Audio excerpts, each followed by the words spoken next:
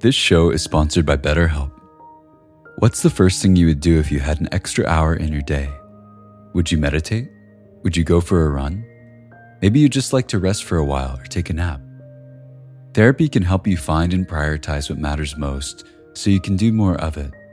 It's a great way to increase self-awareness, develop coping skills, alter negative behaviors, and more. If you're thinking of starting therapy, give BetterHelp a try. It's entirely online and designed to be convenient, flexible, and suited to your schedule. Learn to make time for what makes you happy with BetterHelp. Visit betterhelp.com/insighthour today to get 10% off your first month. That's BetterHelp, HELP.com/insighthour. And mindfulness means being aware of all of these different weather patterns of the mind without greed, without hatred, without delusion, without identification, even when those are the states we're being mindful of.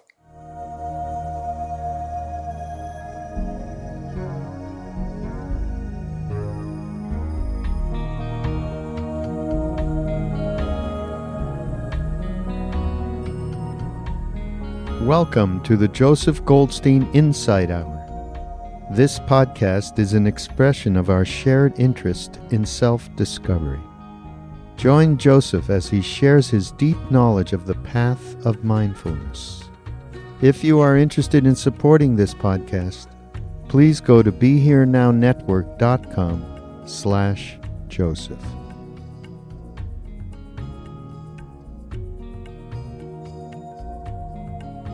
We haven't talked so specifically about mindfulness of mind, which is the third foundation. And we received a note from a yogi asking if we could say just a few words about practicing this third foundation, mindfulness of mind. Fortunately, it's very simple. So the instructions in the sutta are very clear. In the description of how to practice mindfulness of mind, it says, when the mind is lustful, know that it is lustful. When the mind is free of lust, know that it is free of lust. When the mind is angry, know that it is angry. When it is free of anger, know that it is free of anger. When the mind is deluded, know that it is deluded. When it's free of delusion, know it is free of delusion.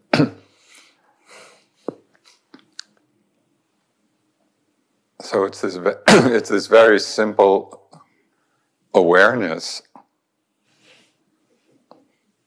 of the current state of mind. What's interesting about it is that in this particular way of working, there's nothing more we have to do than simply be aware of how the mind is. In the fourth foundation, working with the hindrances, it gives further instructions about seeing the hindrances, removing the hindrances. But in this foundation of mindfulness, we are simply being aware of the mind in its current state. Know the lustful mind is lustful, the mind free of lust is free of lust. The angry mind is angry, mind free of anger is free of anger. Deluded mind is deluded, mind free of delusion is free of delusion. And that goes on with two more categories. The contracted mind as contracted, which refers to the contraction of sloth and torpor. You know, when the mind is pulling in due to sloth and torpor. And so we know the contracted mind is contracted. Free of contraction is free of contraction. And the last is the distracted mind, to know the distracted mind due to restlessness as distracted. The mind free of distraction, know it is free of distraction. So what this section of the sutta is suggesting is that from time to time we simply check in with the quality of our mind. It's like checking the weather every morning. Is it cold? Is it warm? Is it windy? Is it freezing? And we're simply noticing. It's like this. It's like this. It's like this. It's a reminder. To be mindful in this way is a reminder that our task in this regard is simply to be mindful. And mindfulness means being aware of all of these different weather patterns of the mind, without greed, without hatred, without delusion, without identification, even when those are the states we're being mindful of. We're simply seeing, this is the lustful mind, this is the angry mind. Because in that very moment of being mindful of them, we are not filled with anger, we are not filled with lust. The mindfulness has extricated ourselves from identification with them.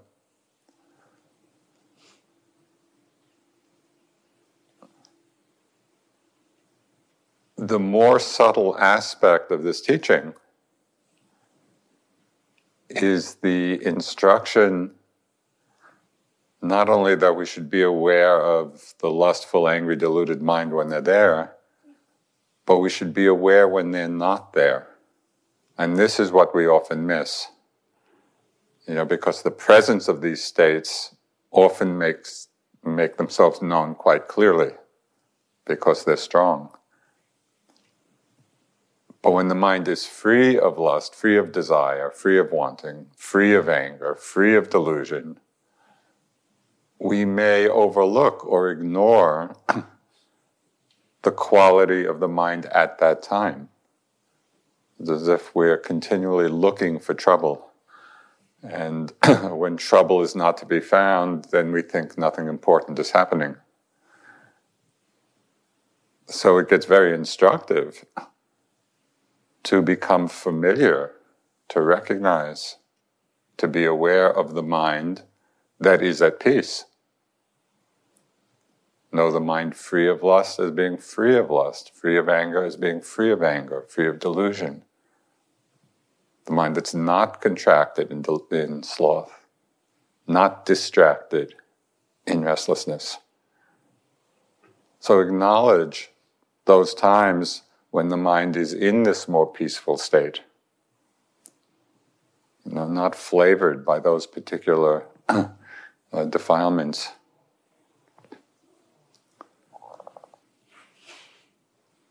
So just one other little pointer in becoming aware of mindfulness of mind and picking out or learning to recognize these particular states when they arise. There's one teaching where the Buddha said, there is no fire like lust, no grip like anger, no net like delusion. And it's just, I found it very interesting that he used those images because he's suggesting one way we might be feeling the presence of these states. So we might not immediately pick up that there's desire or lust in the mind, but we might feel a kind of burning. And that becomes a signal to us. There's a burning from lust, from excessive wanting. But to feel the grip of anger, I think we're probably all familiar with that. When anger is present, it feels like we're being gripped. Or the net, the covering of delusion, where we really can't see much of anything. So this is another way of checking in with the mind, of being mindful of the mind. We can go through just this little checklist, of the 5 states of lust, anger, delusion, contracted, distracted. And we can also take a moment just to recognize what these states feel like in the mind and body. And they might feel like fire, grip, a net, or they might feel like something else to you. What's more important is to see how you're experiencing them, because the clearer you are about how you're experiencing these states, the easier it is to recognize when they're present and when they're not present. So this is just a little elaboration of what you've been doing already. I mean, this has been woven into the instructions all along, but it's just very explicitly mentioned in how to practice this third foundation of mindfulness of mind. So in this sitting this morning and for the day, just periodically check in. Check the mind's weather report. Now, how is the mind at this time? Is it filled with these states or free of the states? And notice what it's like when these states are not present in the mind. Notice the freedom, the peace, the calm of that.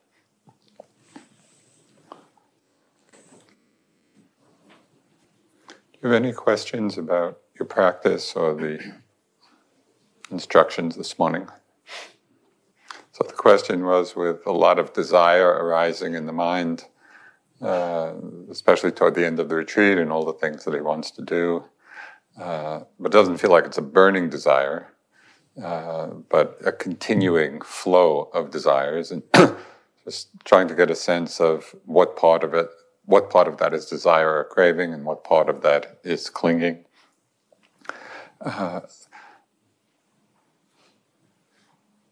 Given that it's things that are not yet here, that you don't actually have, but are thinking about them, so on that side, or that way of viewing things, it would be desire for them.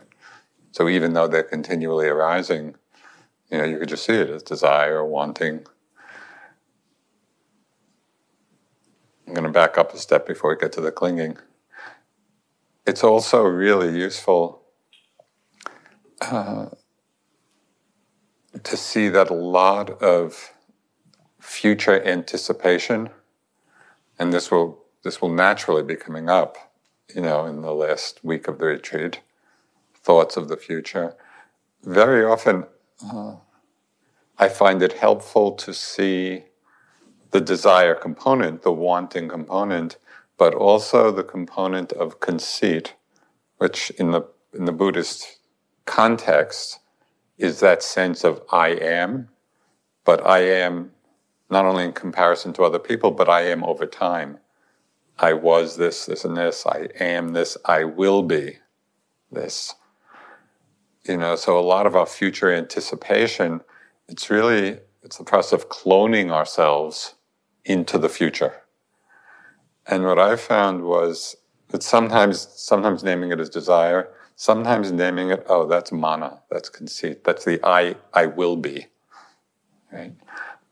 Sometimes that's hitting the right point to release the mind from the fascination with it. You say, this is just this defilement of mana working. So you can play with, how you're naming it and which aspect is predominant. The clinging part could come in. You're not clinging to that future experience because it's not here yet, right? So that's still on the desire part. But you could be clinging to the very feeling of wanting, right? Very often, if we're not seeing clearly and we're not seeing the dukkha of wanting, it's like we want to want. And we're holding on to the dubious pleasure of wanting. So then we'd be clinging to the wanting itself, not so much to the object of the wanting. So you can kind of explore this in different ways. But having said all that, don't get too analytic. It's like it's interesting and you can kind of play with it from different sides, but basically you want to sit back and relax and just watch the passing show of it all. I'll phrase it differently now. The question that I found most instructive in that regard is not so much where is the mind, but can I find what is knowing? So we hear a sound and we know we're knowing it. And then the question, can I find what's knowing? So that's like a direct instruction to actually look, to see if we can find it. And then we realize there's nothing to find. And yet the knowing is happening. So that's a very interesting experience. Right? When we ask the question, where is the mind? We're already assuming that it's there to be found someplace. It's hiding. But if we're asking, can I find what's knowing, then it's an open question. We don't know whether we can find it or not, and we're looking to see if we can. So I just experiment with that. How to distinguish knowing the state of mind from knowing the hindrance. They seem to be overlapping. They do overlap. In my understanding of how the foundations of mind are divided, in the third foundation, we're simply acknowledging it's like this, it's lustful mind, angry mind, absence of lust, absence of anger. In the fourth foundation, where those various states of mind are listed among the hindrances, we are aware of the state of mind and recognizing that they are functioning as a hindrance. So that's why mindfulness of Dhamma, Dhamma is a word that has many meanings. In the context of the four foundations, the translation I found most helpful is Dhammas as categories of experience. So we're not only just in the bare experience of itself, but we see how they're functioning. So desire is functioning as a hindrance. The factors of awakening are functioning as factors of enlightenment. Right? So it's just adding another dimension of understanding how they're working in the mind, as well as the bare experience of the state itself. Okay, so his comment is that in the moment might see that the mind, there's no lust in the mind, but to say the mind is free of lust or free of anger seems like it's going too far. That we feel it's lurking, which, well, there are two different elements here. One is these states can be there in a latent form, which means the potential for them to arise is there. Given the right circumstances, we know anger can still arise, lust can still arise. They're not arising in the moment, but we recognize their latent potential. So that's one thing. The other is they may be there in the present moment, but not in a very obvious way. So these are two different things. When you check to see is lust present, not, anger present or not, you want to see which of those two. When you're having a sense it's there someplace, check to see whether it's there in the present moment in a subtle form, or is it not there in the moment, but you know it's there latently. These are two different things. You just want to acknowledge one or the other. So just as an example, and I think I've mentioned this in the whole, sometimes when we're working with that question, just check the attitude in the mind, which is a tool for exploring this third foundation. We're just checking in. Sometimes I might be sitting just feeling the breath. I could check in, is there lust in the mind? Or is there greed in the mind? And really at first not thinking there isn't. I'm just feeling the breath coming in and out. But if I look more carefully and in asking the question, very often I will feel the mind relax back from a wanting that I hadn't even recognized was there. It's just could be just a subtle leaning into the next moment, or wanting the next breath, or wanting a kind of calm. Right? So that's actually the case where greed or wanting is present, but in a subtle form, that we may not have been aware of. So that's why this checking in is really helpful. Okay, so the question is, assuming that thoughts are included in this third foundation, and that if there are thoughts in the mind, and we look, we would see that they're probably fueled by one of these 5 mind states. So at those times when there are no thoughts, does that suggest that these mind states are not present? First, a little disclaimer. As much as I've worked with this and just written a whole book on Satipatthana and all that, I'm not a Buddhist scholar. So I'm just sharing my take on it.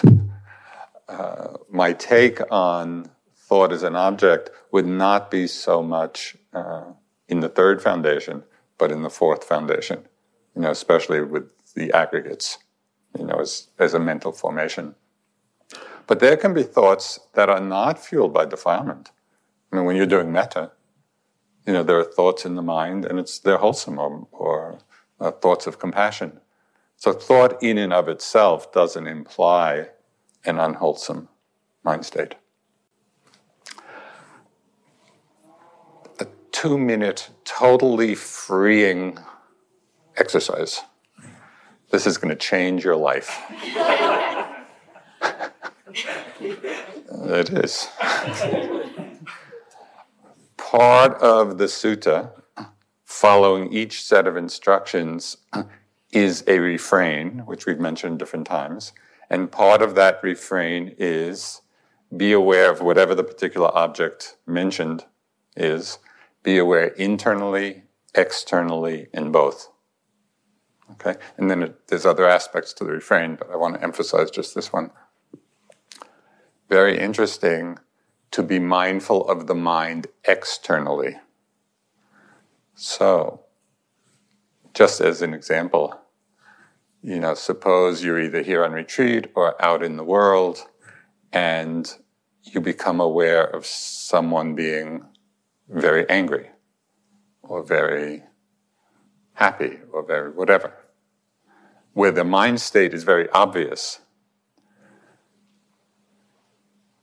There's a big difference in our usual response is where we're reacting to their behavior based on that mind state. Now, suppose somebody's very angry and doing all kinds of stuff, and then we get reactive to what they're doing, and so we get upset. If we were to be mindful of the mind externally and really recognize, anger is present in this person. Or greed is present in this person, or whatever. Joy is present in this person. Just that degree of mindfulness depersonalizes what's happening. It's simply acknowledging, yes, this is the mind state that's present. And when we're relating on that level, it really frees us to a large extent from our own reactivity and allows us then to have the appropriate response, but not based on our reactivity, based on the mindfulness, this is present in this person. Is this clear? It's a very different holding of the situation. And just as being mindful internally of our mind states frees us from our own reactivity of aversion or judgment about what we're experiencing, being mindful externally frees us from that same reactivity and judgment. And it doesn't mean that we don't necessarily respond, but we're responding from a balanced place rather than a reactive place. So it's just a little thought to play with. If you'd like to get a clear experience of Vedana, I suggest you step outside today. It's cold. It's very cold. And as the wind hits your face. But what's interesting in that, if you feel like making the experiment, is you can feel the cold, which is rupa, the aggregate rupa. You can feel the Vedana, very unpleasant, very obvious. And then notice the nature of the knowing. So there's the knowing of the unpleasant. And see that the knowing, the nature of the knowing is unaffected by the unpleasantness of the Vedana, because its function is simply to know. And just, you're outside and it's really cold and unpleasant, you're knowing it. Come inside, it's warm, more comfortable, you're knowing it. Pay attention to the fact that the nature of the knowing is exactly the same. That's another way of exploring our wonderful climate.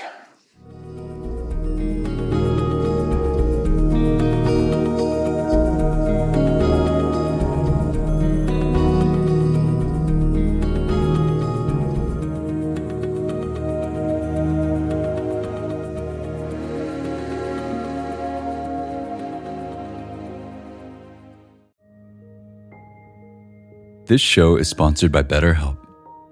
What's the first thing you would do if you had an extra hour in your day? Would you meditate? Would you go for a run? Maybe you'd just like to rest for a while or take a nap.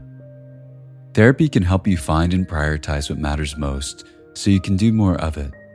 It's a great way to increase self-awareness, develop coping skills, alter negative behaviors, and more. If you're thinking of starting therapy, give BetterHelp a try. It's entirely online and designed to be convenient, flexible, and suited to your schedule. Learn to make time for what makes you happy with BetterHelp. Visit betterhelp.com/insighthour today to get 10% off your first month. That's BetterHelp, HELP.com/insighthour.